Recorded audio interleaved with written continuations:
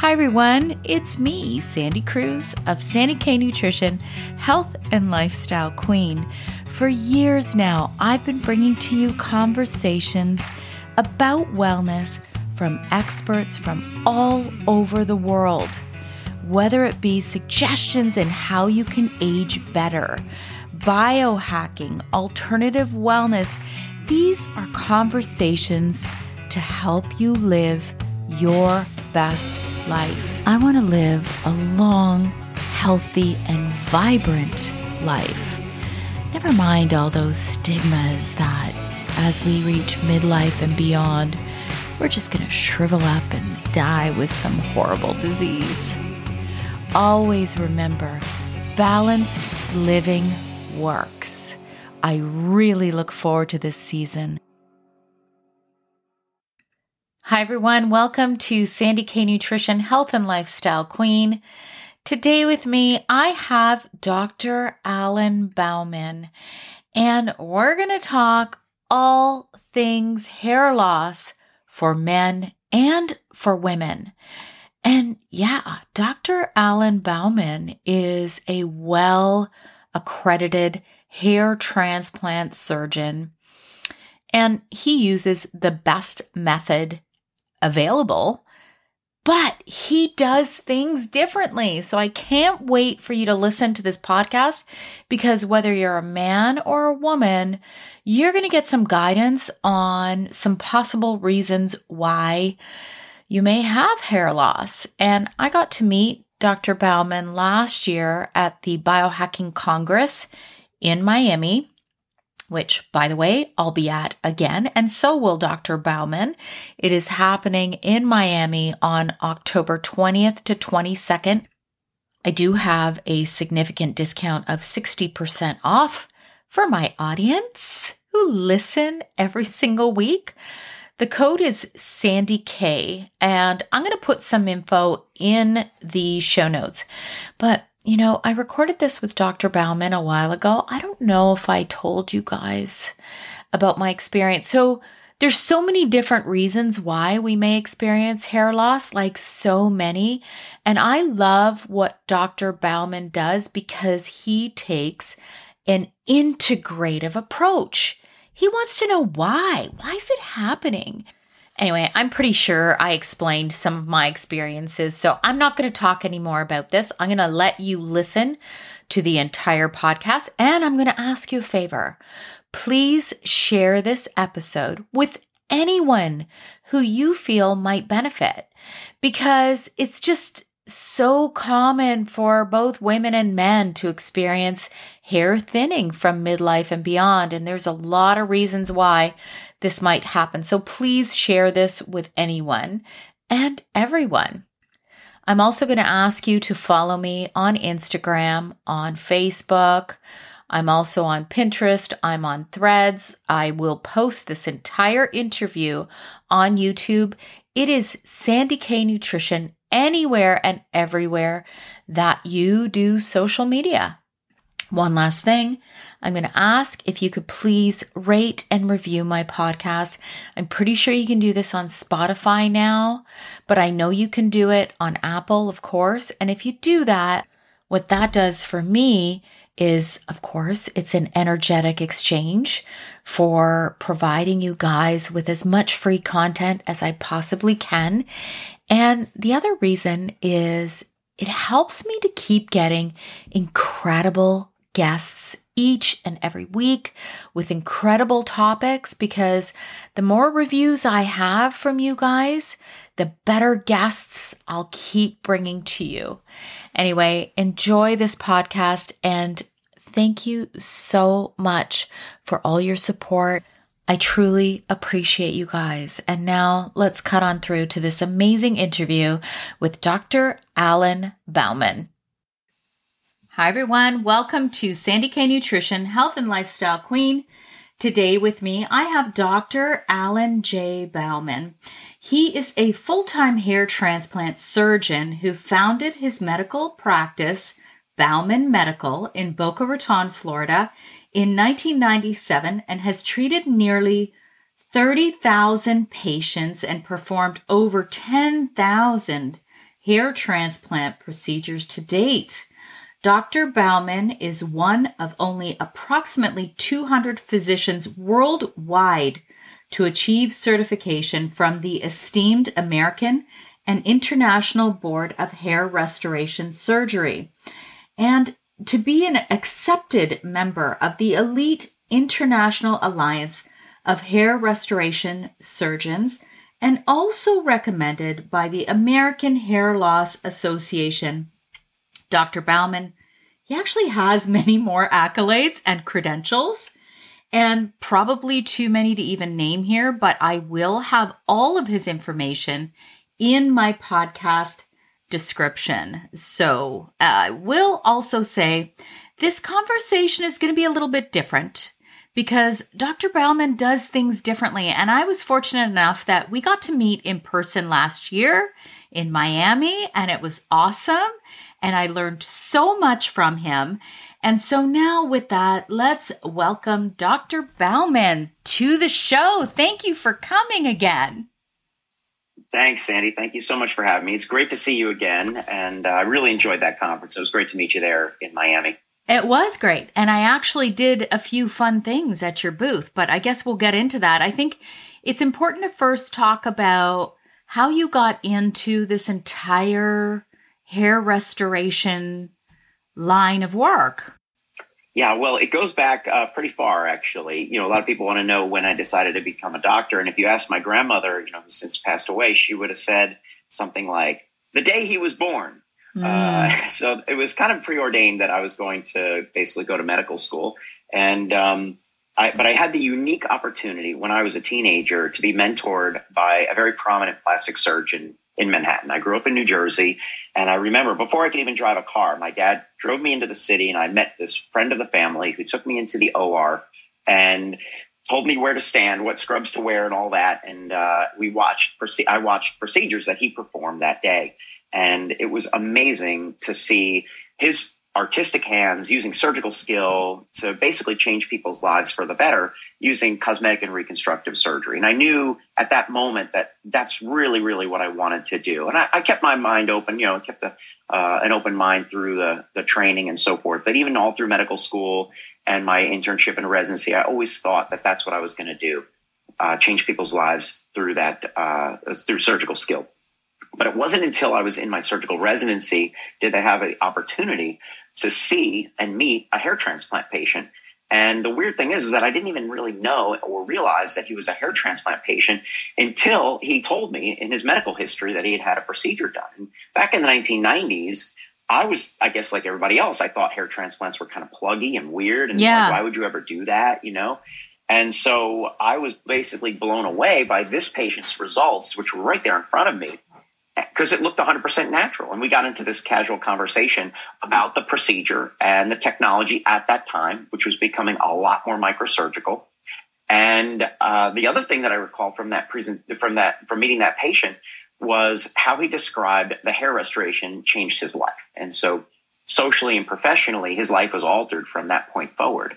And so I thought to myself, well, gosh, this plastic surgery thing is going to be amazing. Maybe I should also take a look at this hair transplant stuff. I don't really know much about it. And so that began my journey of education, you know, and there wasn't really a lot of info out there. There were a couple of textbooks, journals, things like that. I really had to go and meet people. I really had to go to different conferences to meet surgeons and actually go and visit surgeons around the country to understand how modern hair transplant was being executed. You know, how was single follicle implantation and artistic design creating something that looked 100% natural and undetectable. And so over the time in that phase when I was doing my internship and residency in surgery, thinking about plastic surgery, that's where I took some extra time to basically be mentored by a hair transplant surgeon. And after that bit of time, it was about a year or so that I took off from my surgical residency, I decided not to go back to plastic surgery. And I decided to focus 100% on hair. I was super excited about it. And it just seemed like this is what I was born and made to do. So that was, you know, over 25 years ago. So I moved to Boca Raton, Florida with my wife. At the time we were engaged. We packed the car and the belongings and my cat and everything, and moved to Boca. And I opened the practice with 1,000 square feet, with no employees and no referral sources or anything, just kind of a hope and a dream that we would start to begin to change lives with this new surgical skill that I had acquired. And, since then, my parents say it's been a 25-year overnight success. Well, first off, I'm going to say you're dating yourself a little bit, because I'm like, you don't look like you've been in the industry for that long, right? So, I mean, that's a testament to your youthfulness and keeping that youthful appearance. But I'm going to say you also do things differently. And I know this because you and I met last year. So I think it's important to maybe begin with why does hair loss happen? We know that genetics are obviously part of it. And we hear all these like stories, oh, you take after your mom's father, and, maybe break down the genetics for us first. Sure. Well, first of all, just on your comment on being in the industry for 25 years, yeah, it's gone pretty quick. It does seem like it's just been a blink of an eye. And, I have an amazing team and a 12,000 square foot facility today with over 30 team members. And as you said in the intro, we've treated tens of thousands of patients and performed, over 12,000 surgeries and so forth. So it's been a pretty exciting ride, but we still have a lot of fun doing what we do. And of course, that my hobby is longevity and health and wellness. So I would say, practice what I preach on that. And just in the same way that I treat my patients with a holistic approach, it's not just with the, psychiatry with a knife, just with the hair transplant procedure, but we really try to get to the basis of what's causing or accelerating their hair loss. And so that brings us to the other part of your question, which is what's going on out there with all this hair loss situation. So, obviously the background is always based in genetics. And we know specifically in men that hair loss is genetic and passed along through the mom's side or the dad's side of the family or both. And that what you inherit is a sensitivity to DHT, which is dihydrotestosterone. That's a metabolite of the testosterone, the male hormone. And in women, you can also be sensitive to DHT, but there's a lot of other things that can dysregulate the hair follicle. And gosh, you can imagine stress, sleep-wake cycle dysregulation, nutrition, inflammation in the body. All of these different things can absolutely affect the hair follicle. So in our examination, let's say, or discovery process with each and every patient, we spend a lot of time talking about what their social situation is, what their metabolic situation is, what's their lifestyle, and all these other things that are also contributing to that underlying genetic tendency, perhaps, to lose hair. And so, and of course, men and women, nobody wants to lose their hair. This is something that you're born with. It's a sign of youth and vitality.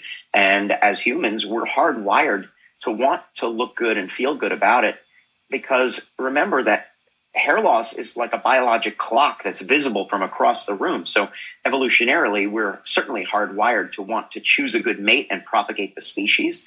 And our lizard brain is hardwired to do that, to make a snap judgment of whether this person is going to be a good mate or not. And hair is one of those things that's important. It frames the face in a youthful way. A full, thick, and healthy head of hair is something that's very, very desirable. And you don't have to go back to the personal pages in the 1980s and 90s to know that, men and women were looking, for guys with hair. That was important. And so today it's a swipe right or swipe left, I guess. But the point is that hair is very desirable because it is an important sign of youth and vitality.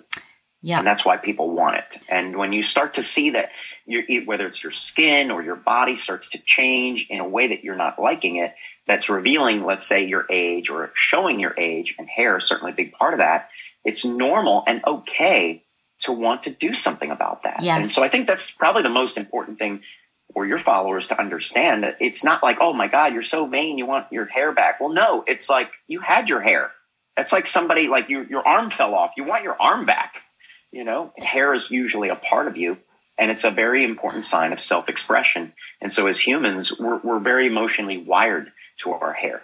And some people embrace hair loss. Certainly if you're going to, rock it like Dwayne "The Rock" Johnson, that's all fine Sure. and good. But, or Sinead O'Connor, on the female side of things.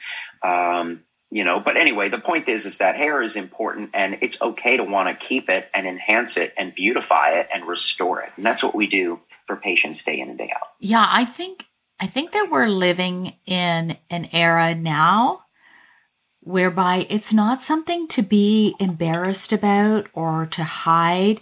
Women and men alike openly talk about doing Botox and doing skin treatments and doing, it used to be so hush hush. And Alan, I am very transparent. Like, I'm not going to go out and scream to the world everything that I do, but if somebody asks me, I'm certainly not ashamed to say what I'm doing.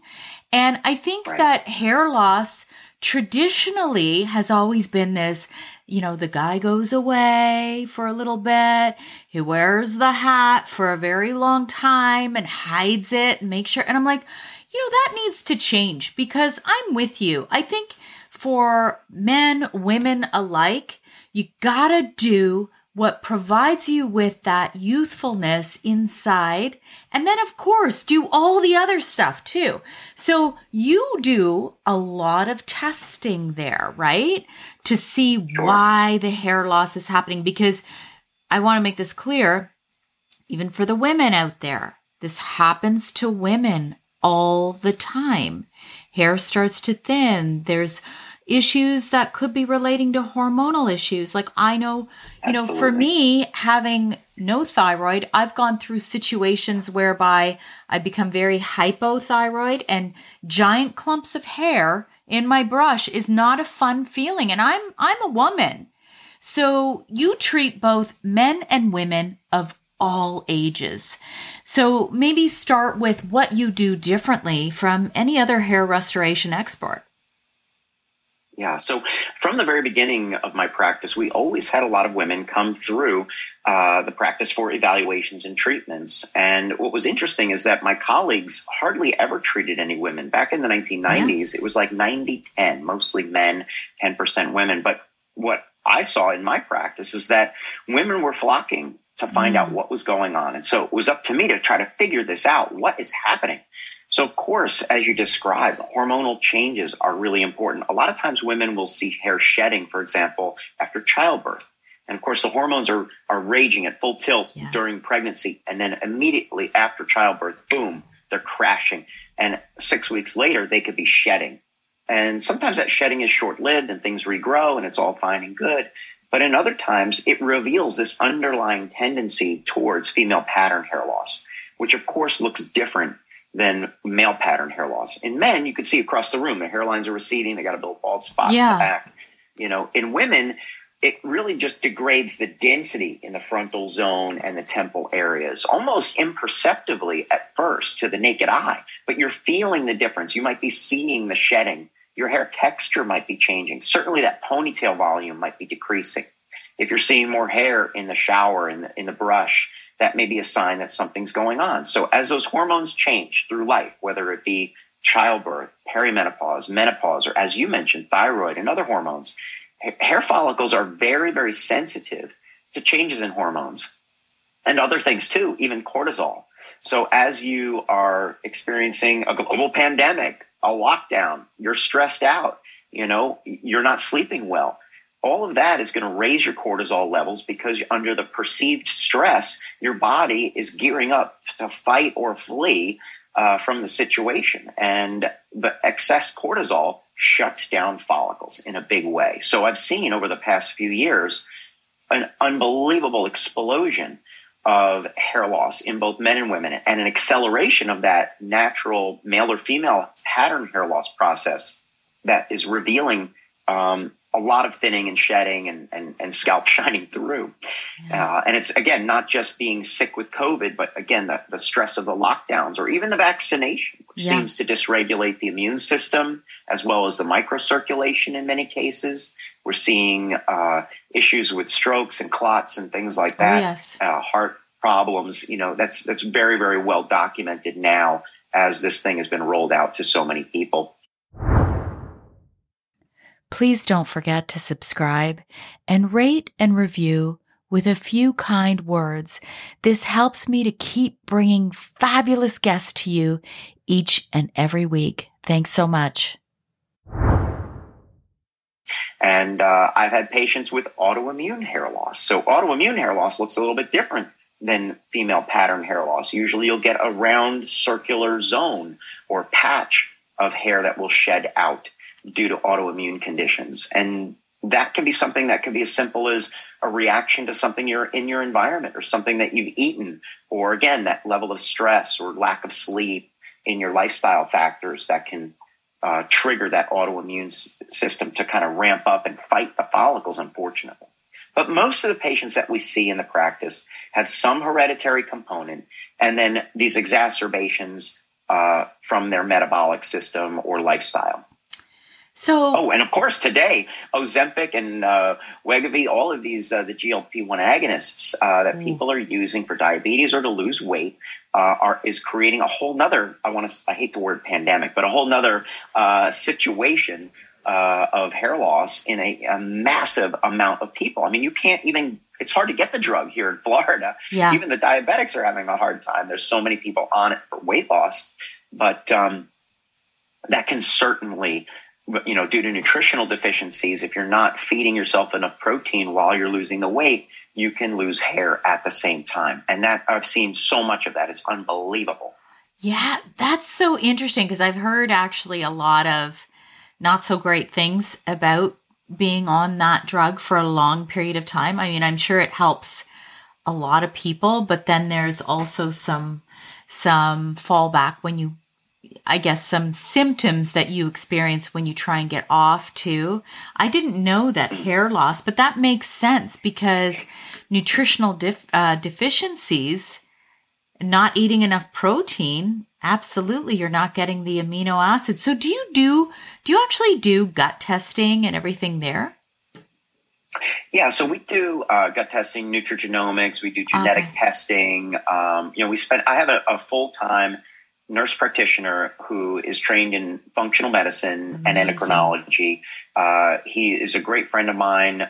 We've known each other through the American Academy of Anti-Aging for many, many years.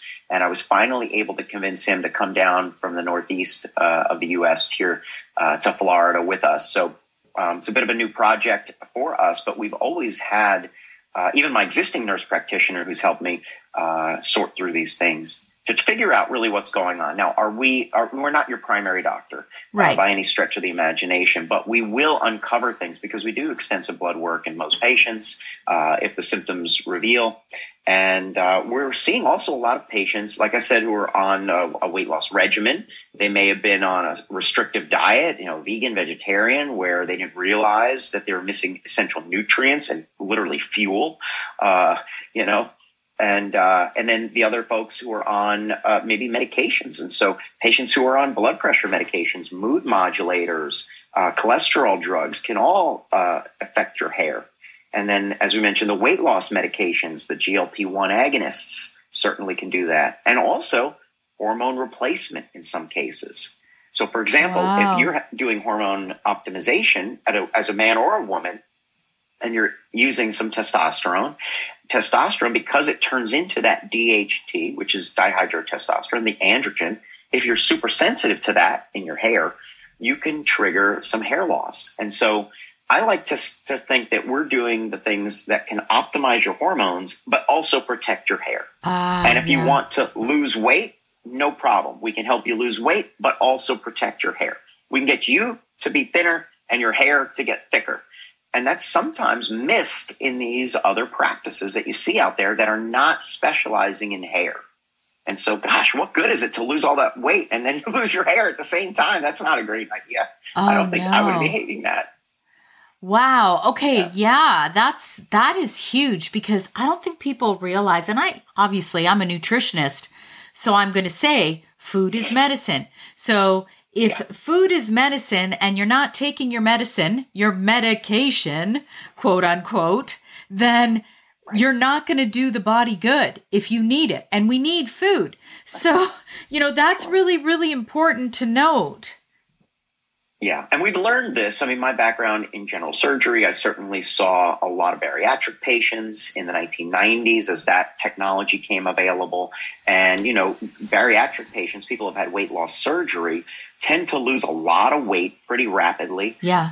And so that, you know, years ago, that kind of prepared us for where we are today with this new realm of weight loss drugs, which are kind of mimicking that rapid weight loss in many patients. And so as a nutritionist, I'm sure you can agree that all of that needs to be done in a careful way. Mm-hmm. And, you know, there's also, you know, other new modalities that we can employ to help those patients maintain muscle mass, maintain bone density while they're in the weight loss program and growing their hair. And so whether that's, you know, hormone optimization with peptides and things like that, that can really enhance hair growth and maintain muscle mass, I think that's really, really important. And a lot of folks do seek us out because we're kind of known for that. Yeah. You also have incredible technology that you use to see what's going on. And I know I actually have a video. I'm going to have to post that because I actually had one of those what was it? It was like photography. You're going to obviously explain it, but you checked to see if I was having less hair density in certain areas. And then, Sure. Yeah. Think about, okay, when, you know, no matter what kind of health issue you're having, your caregiver, your physician should do a history. And that's what we just talked about, you know, elucidating what's going on with the lifestyle factors, you know, risk factors like have you had plastic surgery or other surgery in the past? Have you had a brow lift, a facelift? You know, those things can cause changes to the hairline and density and so forth. So what medications are you on? Oh, that's the history, right? But then there's the physical exam. And so traditionally, the physical exam from your dermatologist is looking at you from across the room and going, you got plenty of hair. We'll see you later. You know, come on back when you're bald, right? So that's not kosher. That in my book, that's like, first of all, that's terrible. It's degrading and it's disrespectful because a woman who comes in and says that she notices that her ponytail is thinner, 99.9999% of the time, she's not lying. She knows. Yes. Because women take inventory of their hair like 12 times a day. And I think that there's some science behind that, you know, whether you're touching it, feeling it, braiding it, you know, managing it, coloring it, styling it, much more than men with a crew cut, right? You guys are inventorying your hair multiple times a day. So I learned very early to believe the women that they're not lying to you. In more ways than one. They may look like they have got a head of hair. It's not like male pattern baldness, but there's something going on. So we need to look more closely. So thank God. I mean, this is in, you know, 2001 or whatever. I got the first video microscope for the scalp. It came from Paris, France. It was called the Capillicare. News organizations came from as far away as Boston to fly down to Miami to actually video me using this tool, which was brand new here in the United States. But anyway, the point is that so many years later, here we are, over 20 years later, we have an AI-powered microscope that literally takes pictures of different areas of your scalp, compares the good areas to the weaker zones, not only in terms of density, how much hair there physically is per square inch or square centimeter, but also the quality of the hair. So it measures, is your hair super fine and short? Is it medium thin, or is it medium thick, or is it super thick? And every hair is actually tracked on your scalp. We have tools that enable us to actually track every individual hair over time, like a virtual tattoo. And that's even newer technology than what you saw at the conference last year. So why would we do all of this? Well, the importance is to get a baseline measurement to compare the best areas, which would typically be the back of your scalp, unless you mistreated it with hair extensions or something like that, and compare that to other areas that are typically going to be thinning. And especially in women, it's going to be the front and center. Yeah. In men, obviously, it's the crown or the temples. But we'll compare those areas and see what is the current status. And the reason why that's so important is because you can lose 50% of your hair density without it being noticeable to the naked eye. That means on a photo, in the mirror, to your friends, you look the same, but the density is 50% of what it was previously. So we need to identify if there's 30% loss, 35% loss, because that's going to tell us what's happened over the past 10 years. And we need to fix it and halt that process so you can maintain that density for the next 10, 20, 30 years or whatever it's going to be. Yeah, I mean, I have, again, I'm very transparent. I definitely have some weaker, and obviously I'm not going to use the terminology correctly, so correct me, but I had weaker follicles exactly where you're talking about for women. Exactly. Yeah. Right here at the top of my head, I had very, very fine. I think it was fine. Right. Hair. Miniaturized, right? Yeah. So those follicles miniaturized over time, right? So the follicles under the skin, that's what creates the hair that we see. The hair that we see is dead, the keratin. It's basically like your fingernail. Yeah. But the living and growing part of your scalp, the mini organ, the follicles, there's actually, 150,000 of them on your head when you're born. They turn on, grow a hair, and then they rest after several years for about 90 days, and then they turn on and grow again. And that cycle should repeat on and on and on over time.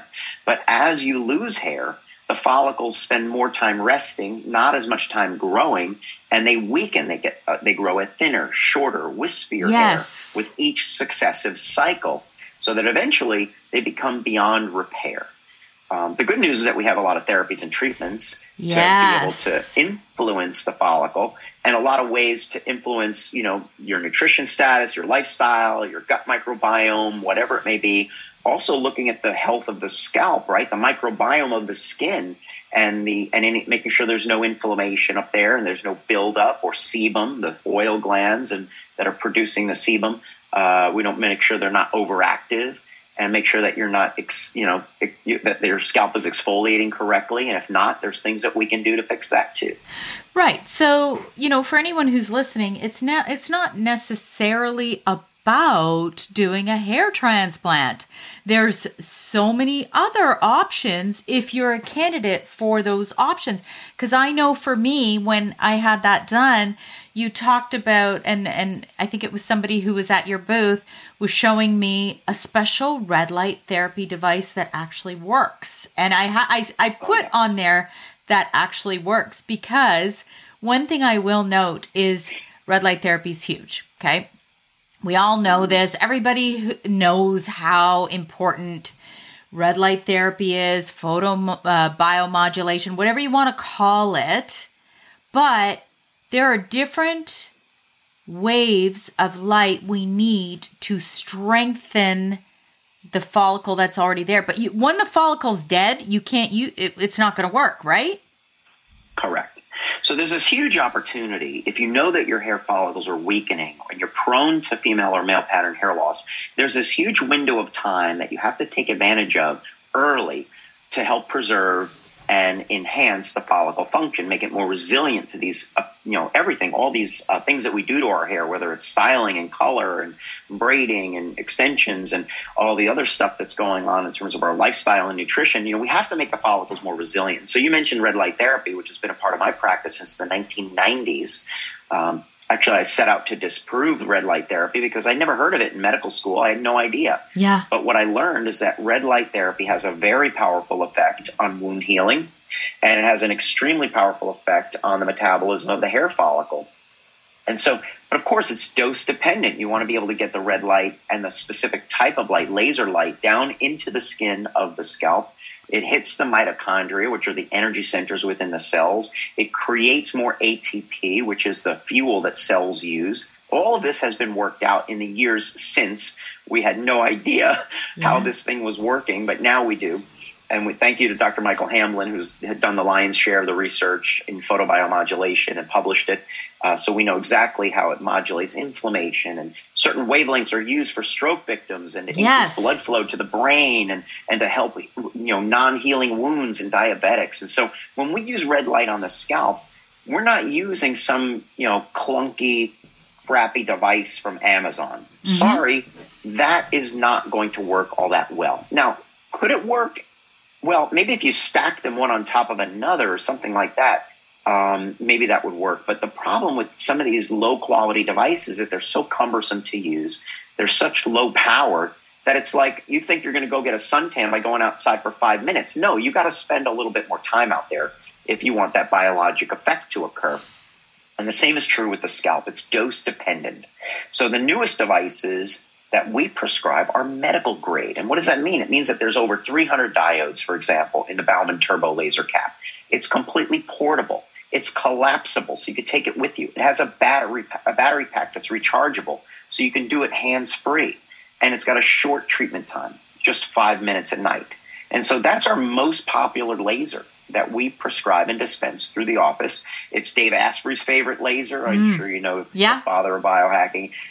When he was married, his wife had one too. She loved it and borrowed it. He had to get another one to get to her. But the point is that these devices now are very sophisticated, but they're going to be a little bit more expensive than what you see on the consumer market, just as you would maybe look at different skin creams or medications or things like that. Same is true with topical medications. Over-the-counter Rogaine or minoxidil is going to be kind of greasy and gooey and weak. It doesn't penetrate all that well. And a prescription version like 82M or something like that, that formula is going to be a lot more user-friendly, easier to use, more gentle to the skin, more powerful at the follicle, and not leave any kind of residue that's nasty or annoying. So there's medical grade, and then there's like the regular stuff that's down there too. Yes. But red light is just a piece of the puzzle. If you love non-chemical treatments, well, we combine red light with regenerative medicine technology like you saw at the conference. We have transepidermal delivery of growth factors and peptides. We have injectable treatments like platelet-rich plasma and nutritional supplementation, things like that. I was going to ask you about that because PRP is becoming more and more known for hair. I've actually done PRP. I did this and everybody told me it wouldn't last, and it's been 6 years, and I not in my hair. I did it on an Achilles, chronic Achilles tendonitis, and I was told it wouldn't last, but it's 6 years and it's still going strong. So with PRP for the hair, how does that work? Because we know there's growth factors in PRP. Sure. So for many, many years, we knew that the growth factors and cytokines and the information contained within platelets is utilized by the body to trigger wound healing and rejuvenation. I mean, that's what happens if you cut yourself with a paper clip or something like that. You get a paper cut, platelets rush in, the blood gets clotted, and then all of a sudden tissue regeneration and repair occurs, right? And so that's the effect of platelets.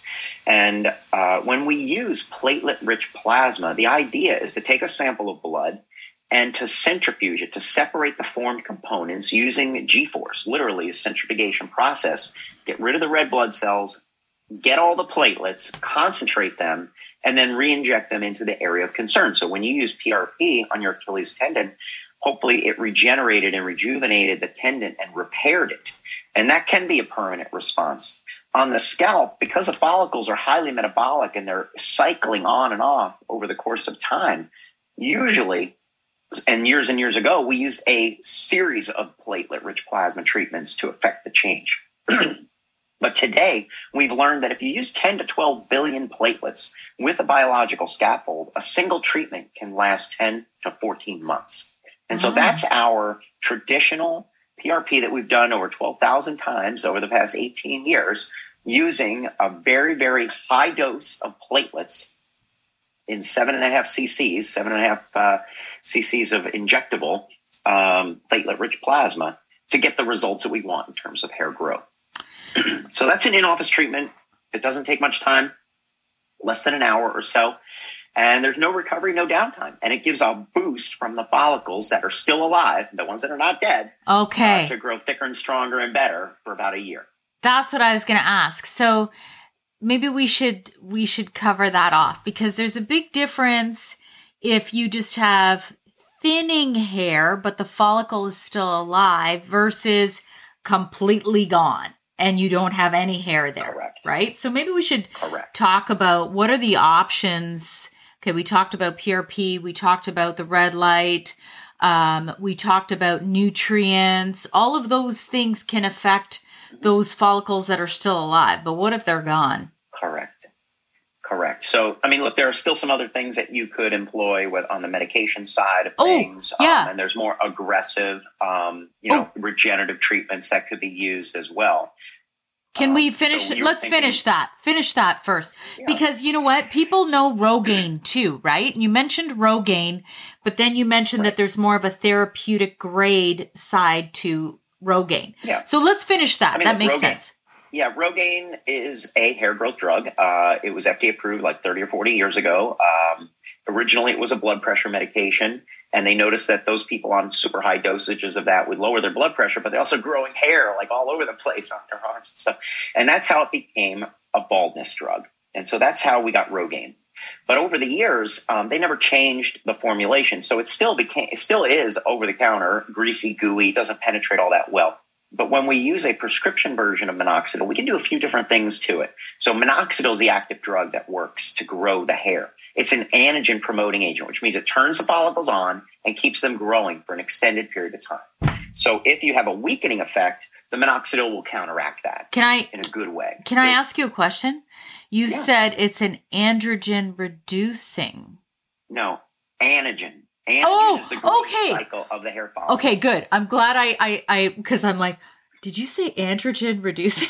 I don't know if any guy wants that. We're going to get, Sandy, we're going to get to the anti-androgen therapies. There's another medication for that. Okay. But minoxidil has nothing to do with your hormones. Okay. Minoxidil has everything to do with stimulating the follicle and increasing blood flow, and that's what it's designed to do. So today you can get the over-the-counter version, or you can get a prescription like Formula 82M, which is a powerful prescription version of minoxidil. That's our most powerful minoxidil topical, actually, and it's been used for almost 20 years and hundreds of thousands of prescriptions here in North America, both in Canada and the U.S. It is available. The side effects? So on the scalp, when you ever use a topical, it could cause irritation, but obviously a lot less than if you're using the over-the-counter version. It's going to have a much better effect because it's going to penetrate better. And if you did have a side effect like irritation, it's usually dose dependent. So you just decrease the amount. Okay. And the prescription versions have some anti-inflammatory component to it. It makes it absorb a little bit quicker with tretinoin in there. So there's a few different things that are like magical that we combine together. Cool. The other thing that's really interesting over the past year or so is that in the general public, the public has become more aware of oral microdose minoxidil. And so for years, a decade or more, we've been using oral minoxidil for our patients who couldn't tolerate the topicals. And we use a small dose that doesn't affect the blood pressure. And we start very low and go slow. We're going to ramp it up and figure out what dose would be workable. But that's a very powerful hair growth drug that a lot of people are on. I'm on it as well. Oh, cool. And usually a microdose does not have any blood pressure side effects like headaches or dizziness. Okay. But that is something that could happen with the oral version of minoxidil.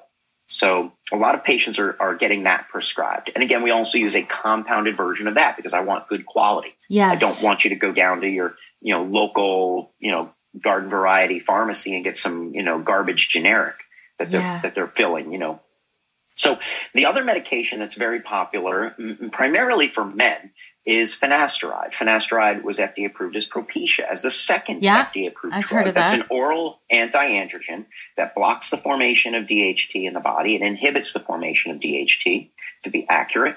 And as you lower the DHT levels in men, you then therefore protect the hair follicles. So it's a pretty powerful drug. 90% of guys get a positive effect from that. 2 out of 3 get a regrowth effect to some degree. And in postmenopausal women, we can use it as well, both topically and orally. So the caution is that finasteride in men, sometimes 2% of the time, can create a mild and temporary decrease of libido and also mild and temporary erectile dysfunction. Yeah. So some people are sensitive to it. In women, we don't have any reported side effects, but we don't want to use it in women of childbearing age because it can affect the DHT levels in a developing male fetus, which is not good. Okay. So we don't want that. Okay. Good to know. Postmenopausal, hysterectomy, no problem. We can use finasteride in women off-label. So that's not an FDA-approved use, but it is an off-label use that we use routinely to also help women who have some thinning hair. Okay. That's the one I was talking about that reduces some of that. You can have that effect of reducing some of the androgens, right? Right. So it's an anti-androgen effect. So it's going to reduce the DHT. Now we can use finasteride orally, as I mentioned. We can also put that into the topical in conjunction with the minoxidil. So that's, again, what compounding pharmacy allows us to do, is take an FDA-approved medication and use it in a different way to reduce side effects, but still get great efficacy. And topical finasteride has that ability for men, let's say, who don't want to try it orally or can't or have had trouble with it. They can use it topically, and that reduces the risk of systemic side effects like dramatically. Like, it's extremely rare, virtually unheard of, to find someone who's sensitive to the topical finasteride. Okay, good to know. Great. Is that all of the ones, the options if you have the follicle? Yeah, I mean, like I said, there's the regenerative treatments like PRP. Then there's also the TED, transepidermal delivery, which is an in-office treatment that requires only about a half an hour, no needles, no downtime, no blood draw. And that's where we use an ultrasonic delivery system to break the stratum corneum temporarily, which is the moisture barrier in the skin, to allow penetration of these larger molecules like the growth factors and the peptides.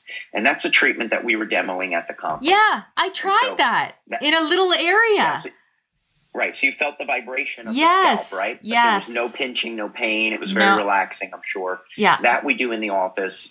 We were one of the first to actually have that in North America. And it has not even launched in Europe and Asia yet. So we're really excited to be on the cusp of that technology and to be amongst the few doctors who have that and are qualified to prescribe that and perform that outside of the original research studies that were done. And the results have been fantastic, unbelievable in terms of regrowth that I've seen. But it's like, again, remember, I don't know if I told you this, but I learned last year that Bauman means farmer in German. Oh. So Bau is tree, man, guy. So tree guy is a farmer. And so if we're talking about the scalp, if the trees are all dead and gone, we better start planting some more, But if the follicles are weak, that's where we want to energize them with all of those things that we just talked about. Okay. Very cool. I'm going to have to find those videos because I know people are going to want to actually see. Those are really useful because we can talk about it. But when I'm sure your social media has a lot of stuff too and a lot of resources where people can see.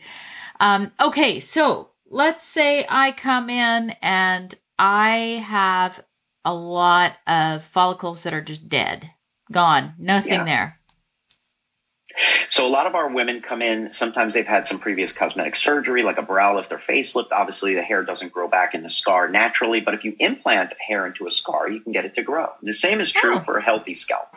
So areas that have receded, where the thinning has occurred, or even if you want a lower hairline that looks more youthful, looks more feminine, we transplant hair follicles literally as small as a single follicle, as little as one at a time, from the back of the scalp. There's no scalpel or stitches, any kind of that linear or strip harvesting anymore. In my practice, we haven't done that in over 15 years. We harvest the individual hairs one at a time and implant them into the thinning and the balding area in an artistic way so as not to damage the existing hair. And those hairs will grow there relatively permanently. So gone are the days, because I remember seeing like the whole strip where, now isn't this called the FUE method? Yes, right. So the traditional method that you just mentioned, the strip harvest, is what we were all trained in back in the 1990s. And I believe, unfortunately, many surgeons still do the strip. They haven't learned or perfected the way that we have the FUE procedure, follicular unit extraction or follicular unit excision, however you'd like to call it. FUE is the minimally invasive style of hair transplants. And we don't have to do a scalpel or stitch harvesting anymore. Yeah. And so you're not left with this big gaping wound that needs to heal. You're not restricted in terms of activities. After 4 days, you could be back in the gym. Most patients don't need any pain medication after a day or so. You could, if you're a guy and you want to wear a short haircut, you can wear a buzz cut or a fade without any worry that there's a telltale scar back there. And for our women, we can actually harvest the follicles without changing the hairstyle, without shaving any area whatsoever if we need to.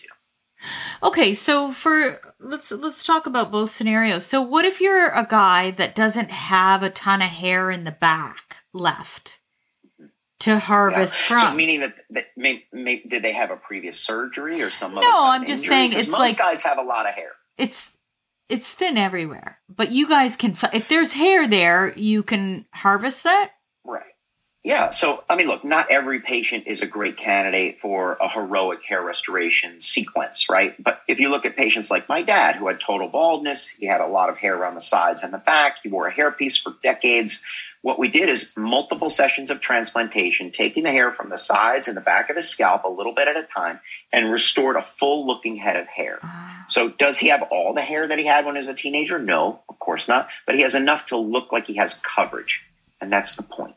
So that's the idea with extensive hair loss. When you have a supply and demand problem, sometimes it's not feasible to harvest everything that we can out from the back of the scalp, and we have to go to alternative sources of donor like beard harvesting for men. Oh, so, very cool.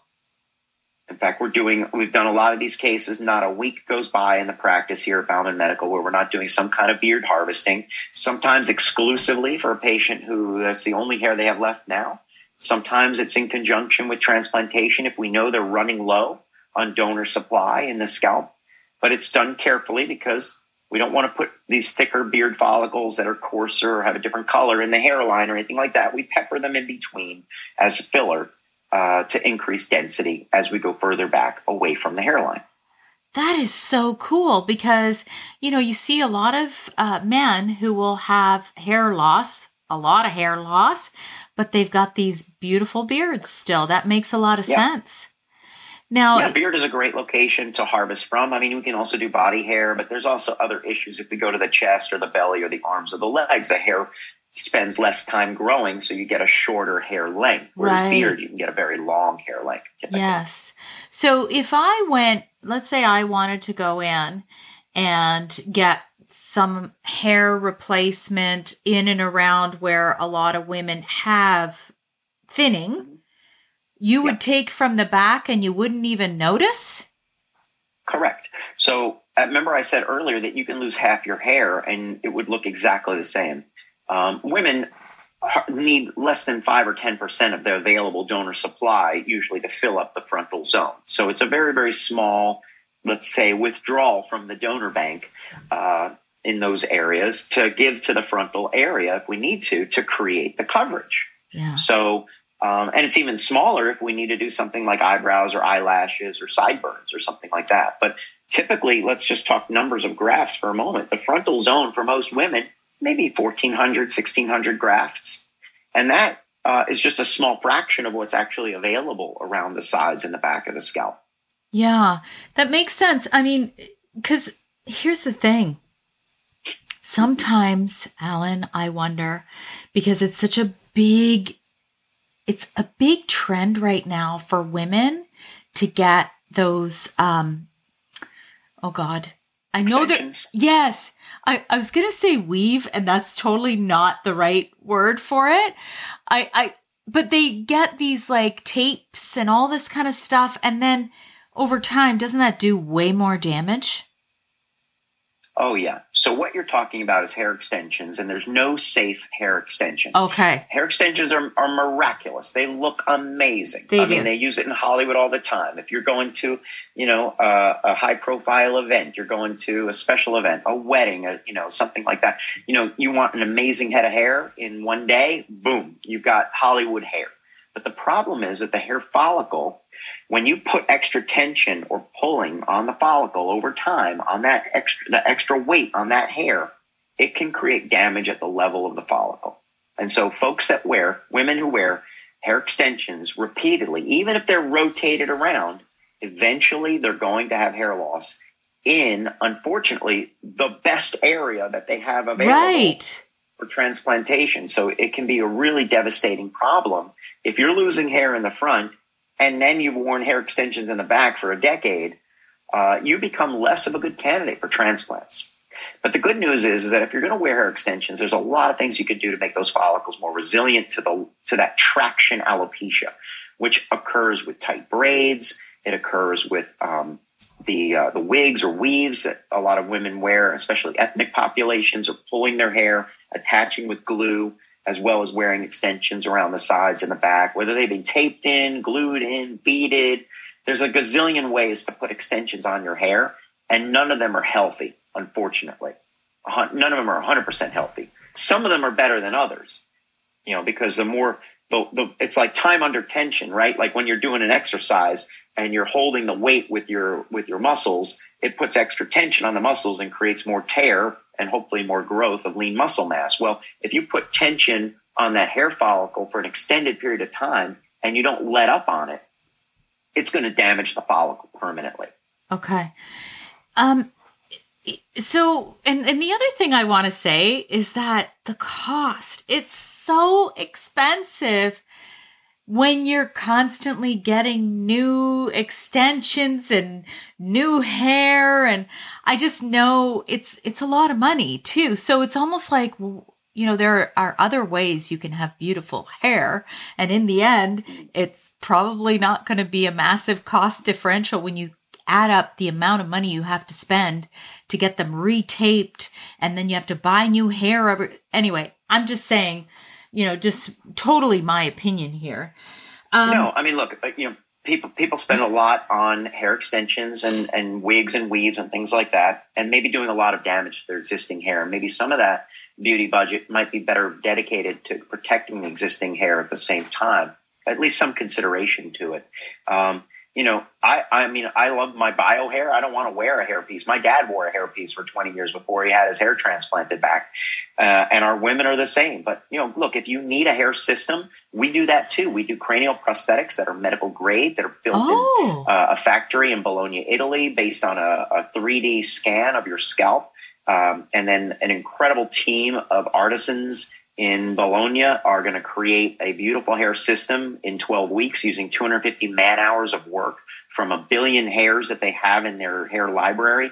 And that could be an instant, Hollywood head of hair. And we can do that for men and for women. I've done that pro bono for women who have had injuries or trauma, like a childhood burn, a kitchen fire. We've done that, for injured military veterans who have lost their hair and scalp damage from being shot at or blown up in Afghanistan and the Far East. So sometimes we need to use a scalp prosthesis, to get the job done. And those prosthetics are amazing and incredible. And, they stay on for weeks on end, and you can go swimming and skydiving and shampooing and all of that stuff. I think I've seen with that. Those cranial prosthetics. Yeah, I think I've seen that. There's like a newer thing where people are, just doing a little piece and they kind of glue it on, right? Is that what you're referring to? So, I mean, look, there's a lot of different types of hair pieces out there. There are disposable ones. There's ones from China and the Far East. And then there's these beautiful ones from Italy, which are medical grade. The medical grade hair systems are obviously much different. That's the upper level, the Ferrari, if you will, of hair systems, because they're so beautiful and they use unprocessed human hair, and they're customized specifically to the shape of your scalp using a polymeric base, which is a flexible base that gets attached to your skin. So whether you need it temporarily because you have chemotherapy going on or something, God forbid, like that, or you've had a burn or an injury, this is a lifeboat that, we're happy to provide to patients if they need it or want it. And we have a lot of actors and politicians who use those kinds of hair systems as well. Of course, if they can't undergo those other types of treatments that we spend so much time talking about, like transplants. Okay, let's say I am only 25 years old and I'm a guy, because I think it starts a lot of times in quite young men.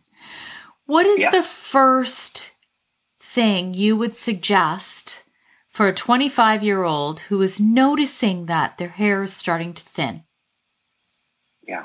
So 20% of guys in their 20s have visible signs of hair loss. It's a huge number. Yeah. And unfortunately, it can be very distressing because you're at the bar on a Friday night with your friends and you're the only guy with male pattern baldness and you look 10 years older than your friends do. That's not cool. You're in the boardroom and you've got this receding hairline. Not good. So it can be very devastating for a guy with early male pattern hair loss. They may be locked into wearing a baseball hat wherever they go. And that's not so good for social situations either. You're not going to the wedding or a fancy dinner with a nice, for a nice night out wearing a baseball cap. That's not going to fly. Right. So you have to get an early diagnosis and you have to get evaluated. So I mean, I have guys who are graduating high school with a big bald spot. It's awful. Thankfully, that's not the norm. Usually it's just a little bit of thinning, a little bit of a recession, and we have time to stop the loss. So we're going to inventory the situation. We're going to look at your medical history. We're going to look at your lifestyle factors. Make sure you're not having this toxic lifestyle. You know, a lot of these kids are college students or starting out in their careers, and they're burning the midnight oil, literally. They got not much sleep going on, not such good nutritional status. So we need to kind of, get our hands on all that and at least identify what's going on. And then should they be on medications or not? That's very a personal decision. Should a guy be on finasteride early? Well, we prescribe a lot of finasteride very early. Why? Because it's powerful. And in 98% of patients, there's no side effects. And in 90% of the time, we get a good result. But that might not be for everybody. So let's talk about transepidermal delivery, PRP, which is non-chemical. Let's use red light therapy. Let's get you to cleanse the scalp properly with the right hair care products. Let's make sure there's no itching or inflammation or dandruff or seborrheic dermatitis or other scalp conditions that could be identified. So it all starts with that conversation and the visit, which can happen virtually. And so 50% of all of my patients start just like we're talking today on Zoom. We're doing a virtual consultation all day long with patients in the initial stages, getting that inventory of their situation, looking at their hair and scalp from a distance, obviously, but also getting an idea of what their level of concern is and what they'd like to do about it. Now, maybe they might eventually need to come into the office for sure to get measured, and especially if they're going to get a treatment like a PRP or a TED, yeah, they'll be in the office for that. But let's get started immediately. We can't waste another day because, as we say in the world of hair, time is follicles. Every day, every week that goes by, especially for a guy in his 20s, right after puberty, it can start going down. Yeah. So let's get on top of that and figure it out. I have a lot of second-generation patients, right? Sons and daughters of my previous patients who are now in their 20s, who are in the practice, and we're protecting their hair. And they may never, ever need a hair transplant. Wow. And that's the cool thing about it. So I'm happy to treat those patients. We have a lot of them. In fact, probably 2/3 to 3/4 of my patients that come through the door today may never, ever need a hair transplant, or at least not one for a long time. And that's because we're early in the prevention. What do you think of oxidative damage or stress as a cause for hair loss? Oh my gosh. Well, oxidative stress is terrible for just about everything, skin related, not, of course, the hair follicle. Yeah. It can dysregulate the system of hair production, and it can also dysregulate the hair pigmentation. So we've all heard about stressful situations where, all of a sudden you get a shed, or you've gone gray overnight, it seems, all of a sudden this can happen. And, there's a lot that happens with oxidative stress, and it can actually, degrade the hair follicle. So we want to make sure that, again, we're taking a more holistic approach than ever before. And that's why I have that functional medicine department in the practice. That's why I have a scalp health trichologist, certified trichologist in the practice. And she has a team. So we're really hitting it from all inside, outside, all different angles to really take a complete effect. And that's why our patients look and feel great so quick, from treatments, is because we're really hitting it from all different angles. There's no one magic bullet. And any Instagram ad that tells you this is a magic vitamin for hair growth, you got to just swipe on, just keep scrolling. Yeah. Because it's not magic, it's medicine. And that's really what we need to do. We need to take action early and take a multi-therapy approach. And it's not one size fits all. Yeah. I'm going to let you in on a really, really new modality, a new secret weapon that we have that's coming out. And, this is really probably the first public podcast that we've talked about this on. So you're super lucky. Cool. And I didn't tell you about it ahead of time, but I've developed a system because you probably know I wear an Oura ring. I'm really keen on my sleep, and of course the sleep-wake cycle is really, really important for a lot of different habits, right? So if you align your sleep-wake cycle accordingly to your chronotype, which is how you're supposed to sleep, you'll perform better. Hopefully, stave off degradation of mental degradation. Keep your brain function good, keep your metabolism going well, decrease stress and things like that. But also, good sleep-wake habits then port over into good other habits. Like, for example, if you want to do treatments for hair loss, right? So if you're taking nutritional supplements in the morning and at night, it's a good time to do that at morning when you wake up and at bedtime. And if you're doing a topical medication, morning and night. If you're taking an oral medication, maybe it's one or the other. If you're using laser light, maybe it's right before bed, like I've done. And so I've learned that getting into a habit is really, really important to win the battle against hair loss. And so I've developed an app to help people basically synchronize their sleep cycles and to get into that habit, that habitual regimen, and also learn about hair loss and hair restoration. So the Hair Coach app is going to be released shortly. I'm going to send you eventually how people can download it. We're going to debut it at Dave's conference in Orlando over the summer.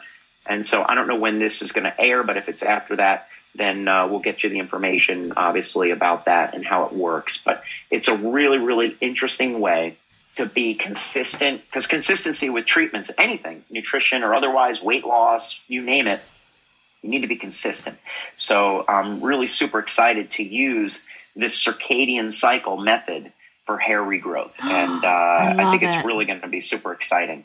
Yeah. I love it, because we all know if you're in the wellness space, you know that everything revolves around that circadian rhythm, right?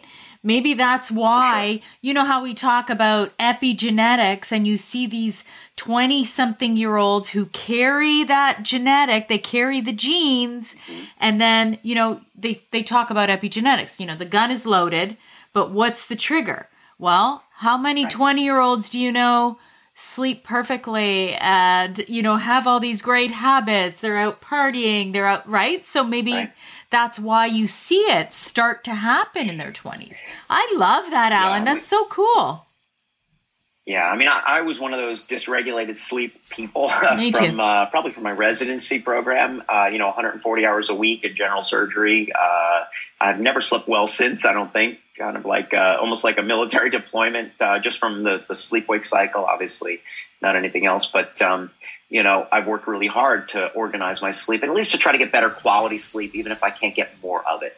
So more time on the mattress, so to speak. Yeah. But I think this sleep, this chronobiology is really, really important, and the circadian method is going to be great for hair growth and excellent for our patients. And basically anybody who wants to kind of hack the system, even if they're doing treatments on their own with, like, let's say a laser device, how do you get in the habit of doing it? Well, you need a little bit of a coach, and that's what this Hair Coach app is going to do. I love that. That's amazing. Okay, I'm trying to think if there's anything we missed. We covered a lot, didn't we? We covered a huge amount. We didn't spend a lot of time on eyebrows and eyelashes, which is a favorite of many women. And so if you had thyroid issues or you've had a metabolic situation, you can lose the thickness and the strength of your eyebrows. Yes. Or if you've overplucked them. And there's topical medications that can work a little bit. And then, of course, transplantation for those areas. And it's a very, very popular treatment for women as they continue to age and lose eyebrows. But remember that eyebrow transplantation, what is this? Comes with scissors. Why? Why does it come with scissors? Oh, gosh. It comes with scissors because we use the follicles from the scalp and implant them into the brow, and they grow long. So you have to trim them. You have to groom them. Oh, kind of like, it's kind of like, you see those like 80-year-old men who have the really long eyebrows and ear hairs, and they have to trim them up. That's kind of, interesting. Interesting. Yes, I admit, even though I may look young, I have to trim my rogue eyebrows. But yes, but women can get their eyebrows transplanted, and it's a very popular request in the practice, as well as hairline lowering. Women who never had any kind of hairline recession but are born with a very high hairline, and they want something that looks more youthful in the mirror and to present a more feminine look. That's a very common request. Oh, interesting. And then, of course, eyelashes. So eyelashes, right? We can transplant eyelashes. Those also come with scissors because they grow super long, and you're going to have to trim them.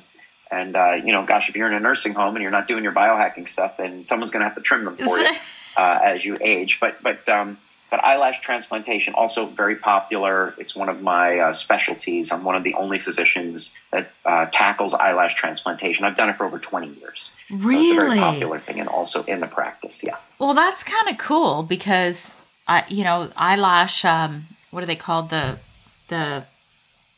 See, Extensions. Can you tell I don't do this stuff, Alan? Like, I do a lot.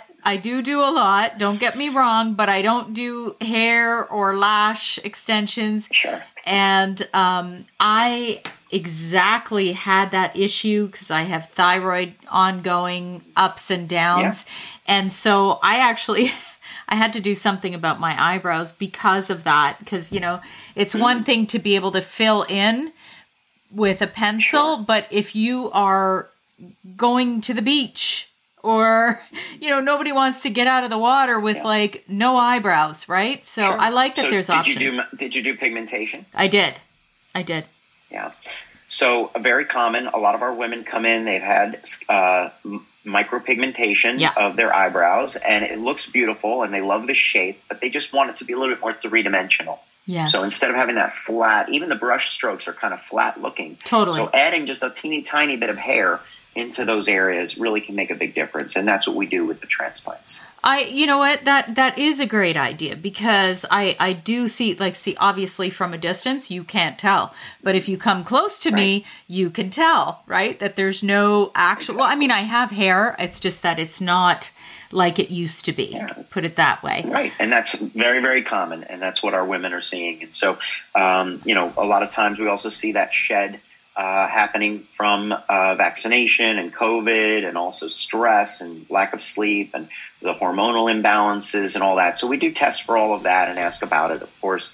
And even the weight loss situation can also affect the brows and the lashes. So, again, it's this holistic approach, dissecting down into what are the root causes, no pun intended, of hair loss, or maybe intended, and figuring out what's going on. And that's why people should start, sooner rather than later if they're seeing a hair loss issue. Okay. This has been such a great conversation. Where can everyone, I know you're in Boca Raton, the name is Bauman Medical, but where's the best place for someone to get started with you? Yeah, the good news is that I've had BaumanMedical.com, BAUMAN medical.com, the website, for over 25 years, and I've written every single word on that website. There's thousands and thousands of pages and hundreds, if not 1,000 videos of all different topics that you can imagine related to hair loss. But the most important thing is to click Get a Consult. So start here is the button, I think, and schedule a consultation. It means that we can connect virtually through Zoom. So from your home or phone, you can talk to me about your hair loss situation, and we can start to dissect into what's going on and what are the factors that are influencing your hair, good, bad, or otherwise, what you're doing now that's working or not working, and then what's the long-term plan to really increase, your hair span, which is the amount of time that you get to live with an amazing, thick, beautiful head of hair. So we're all here to increase our lifespan. We want to live a little bit longer, but most importantly, health span, right? We want to decrease that last 10 years of, whatever it is, what they call the residual decade, of poor quality. We want to make that best quality over that last decade. And that should include your hair. And so hair span is a big part of that. So BaumanMedical.com, click schedule a consult, or just ask me a question. If you have a question about your current regimen, go to BaumanMedical.com/ask, and you can just type in anything and I'll respond to you. And we can get started with just that simple question. Of course, awesome. I do present a number of different conferences, so, stay tuned to all of the traditional social media channels. I'm on, Twitter, Facebook, LinkedIn, TikTok, all the rest, as you can imagine. And we're always updating where I'm going to be and where I will be speaking and so forth. But Bauman Medical is located in Florida, but we treat patients from all over the world. That's amazing. You're amazing, Alan. So nice to connect. Thank you so much. Great to be with you, Sandy. This is excellent. Hopefully I'll see you at the next conference. Yes. And thank you for this great opportunity to talk about hair to your listeners and followers. I hope they enjoy it. And just let them know that I'm here to answer any questions they might have about hair loss and make sure that their hair looks good and feels great. Thank you, Alan. I hope you enjoyed this episode. Be sure to share it with someone you know might benefit. And always remember, when you rate, review, subscribe, you help to support my content and help me to keep going and bringing these conversations to you each and every week. Join me next week for a new topic, new guest, new exciting conversations to help you live your best life.